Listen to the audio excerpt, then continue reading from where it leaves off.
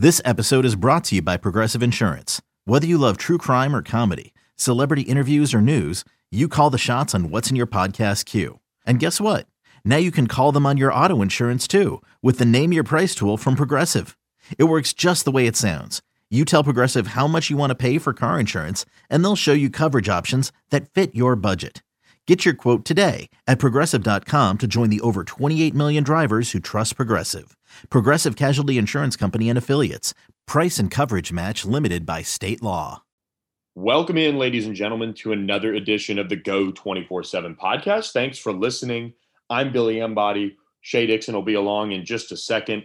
We wanted to take a second and reset what we would call the board for you guys. The top 22, the starting 22 for LSU entering the 2021 season. Position battles will happen. We could see some guys get overtaken, but really LSU has a chance at this stage of the game to return 20 of 22 starters off of this team. A couple decisions still left to be made, but LSU did get some big news on Monday evening when Austin Deculus, the team's starting right tackle who holds the most starts out of anybody on that offensive line, announced his return to the Tigers for the 2021 season, which would be his final year, I believe, in 2021. Let's bring in Shea. And this is big because where things stand right now, you've got 4 of the 5 offensive linemen in the boat for 2021. We've seen some tweets go back and forth with some of the guys, and Austin kind of mentioned it in his post about returning. But the expectation right now is that LSU will have its 5 starting offensive linemen back, with Deculus being the latest to announce his intentions to return. And for James Craig and that group offensively, that's a huge deal. We saw how big it was from 2018 to the 2019 team. And Shea getting Austin Deculus back is a big addition. Yeah, it's huge. And look, this is the biggest piece to the offseason stuff. And look, I'll make it as simple as I can. In a normal year, all of your seniors would have no choice. They would all be graduating or going pro or moving on from the program, whatever it might be. And in this year, the NCAA has passed because of 2020. Some teams not playing, teams pushed to the spring, guys opting out. They said that no one will be docked a year of eligibility. So guys like Austin Deculus are able to come back. Guys like, and on the defensive side, we'll talk about a handful of them. But when you look at this starting offensive line, had you lost Austin Deculus, had you lost Ed Ingram or someone to the draft, you would have been trying to replace multiple starters without a ton of proven depth and really any proven depth beyond Cam Wire. I know Marlon Martinez, a freshman, played a little bit, but now we're sitting in a spot, Billy, where when we record this podcast, Dare Rosenthal is the lone starting offensive lineman who has not said anything yet about whether he's coming back or not. We've had people close to the program hint to us, look, he is coming. He's trending to coming back. He's expected to come back, however you want to put it. And then the other offensive lineman, as you noted, most recently, Austin, when he put out the news that he was returning, a lot of the other guys said, hey, look, everybody's coming back. This is huge. So there's an expectation even from the players that Dare is coming back. And that's monster because in a normal year, yes, you would have lost Chase and Marshall and Kerry Vincent and Jacoby, and Jacoby's a senior, but guys like that, the underclassmen would have declared, and that would Tyler Shelvin. That's no surprise. Those guys just did it much earlier. This is the piece where, because of their roster number, Billy, total, which they can be up to in the 80s, 85, 81 for because of some self-imposed penalties, but you can have 81 guys on the team on scholarship. They played through the season this year with 50-something at points, and certainly that's how they finished. So you sign a full class of 25 by the end of this recruiting cycle. Those guys will all come in and join the team. But for a huge reason, you had to hold on to so many of these guys who were seniors who normally would have had no choice, but now, like Deculus, do have a choice. They decide to come back, and that's big because they've had that happen in a couple of positions. For me, none more important than the offensive line. And you mentioned Dare Rosenthal being the last one to not, to have that announcement to make, if he makes an announcement even, or if he just ends up just coming back to school. You also have Cam Wire there at the left tackle spot. He played some. That's going to be a position battle in 2021 if Dare Rosenthal does indeed return. And with the full offseason and look, Dare Rosenthal wasn't with the team in the spring. He missed some time, with the offensive line quarantining, basically for a couple weeks in fall camp before this season. This is a chance for him to go into what I would call, quite honestly, a contract year, a chance for him to make an impression on the NFL and have his head on straight and hold off Cam Wire, which would be a really impressive feat with the way Cam Wire kind of came on a little bit for LSU this year.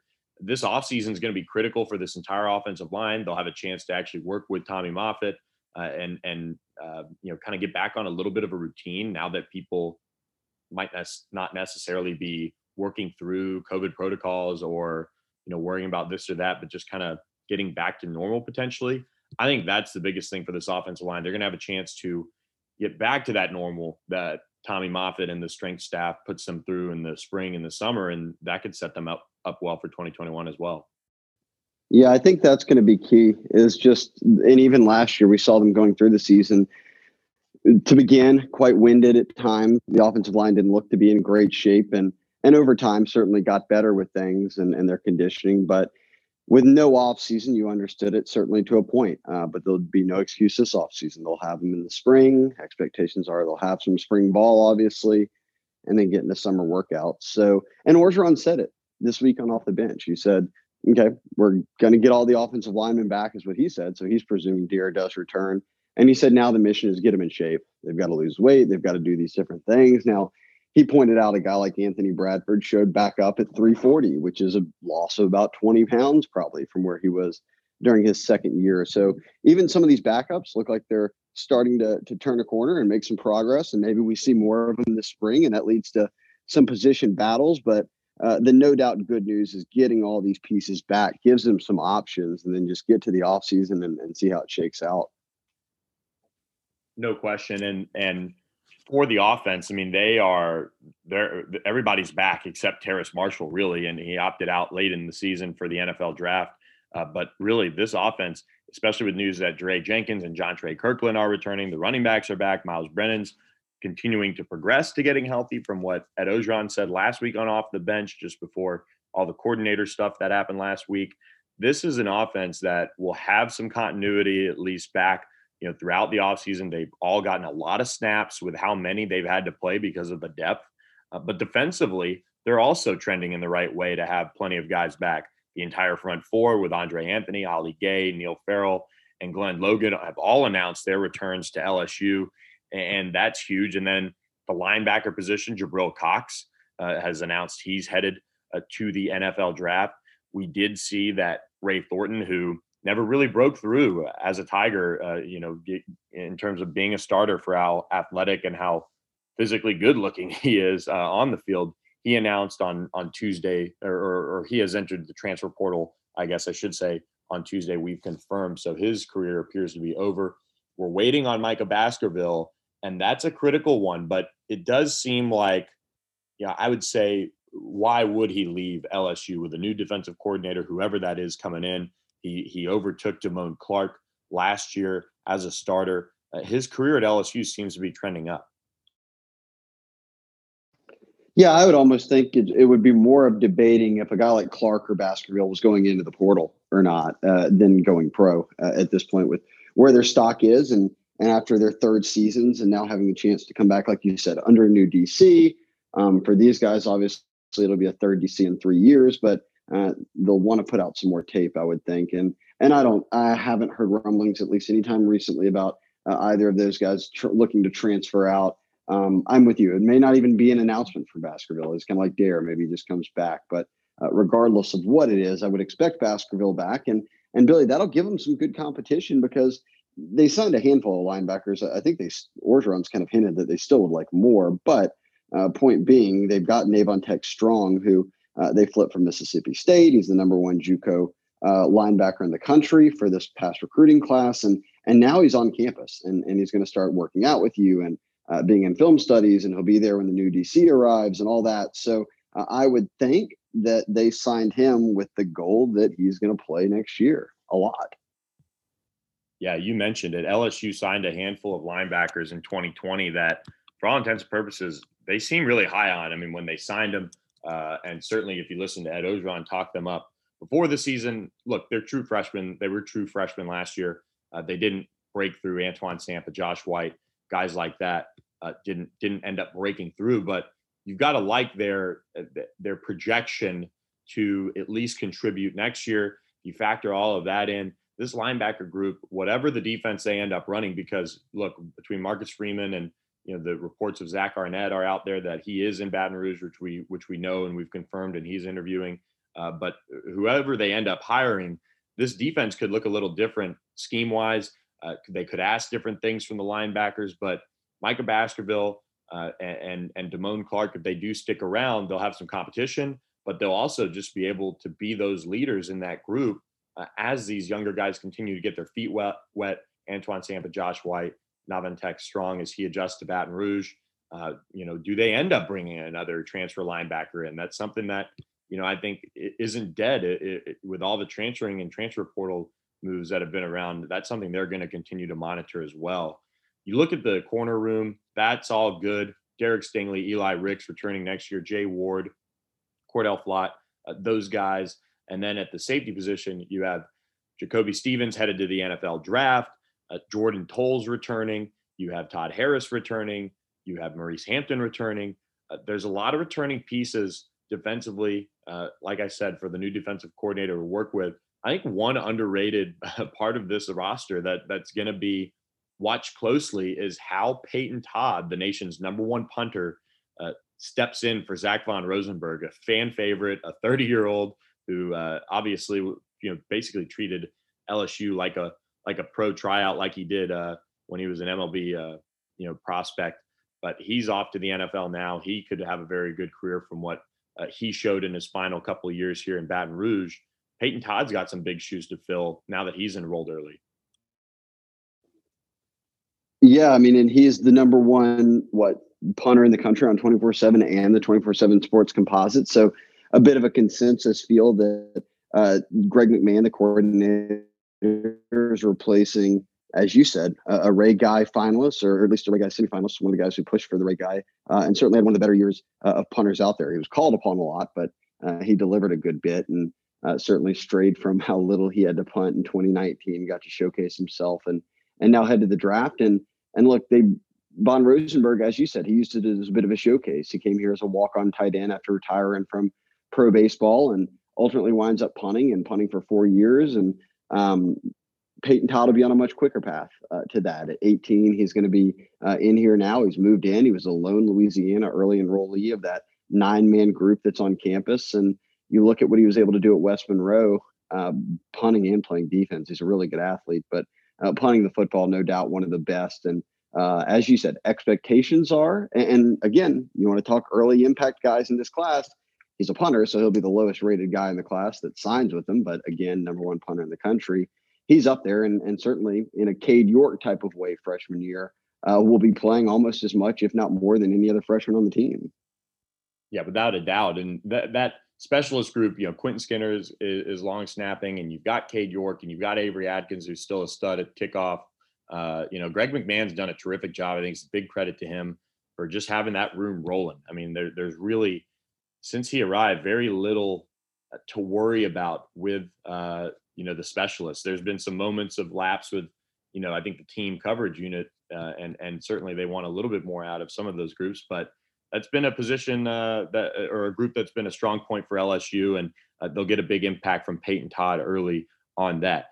Shay, I think let's finish up with this, and I don't want to spend too much time on it, but Jake Peetz and DJ Mangus, we're probably going to hear from them pretty soon. Let's wrap up with just kind of your thoughts on those hires. We talked to Sonny about them, but I wanted to hear kind of what your take was with these two guys that came highly recommended from Joe Brady to Ed Orgeron.